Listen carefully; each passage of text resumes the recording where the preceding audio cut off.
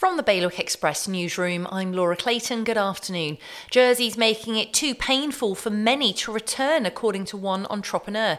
The former Holier pupil now wants to make it easier for others following her own difficult experiences over the past few years.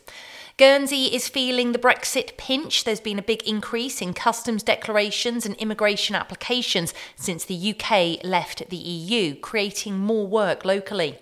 The planned review into Alderney's occupation will avoid Holocaust hypocrisy, according to one campaigner. The inquiry has been welcomed by many, including the island's president.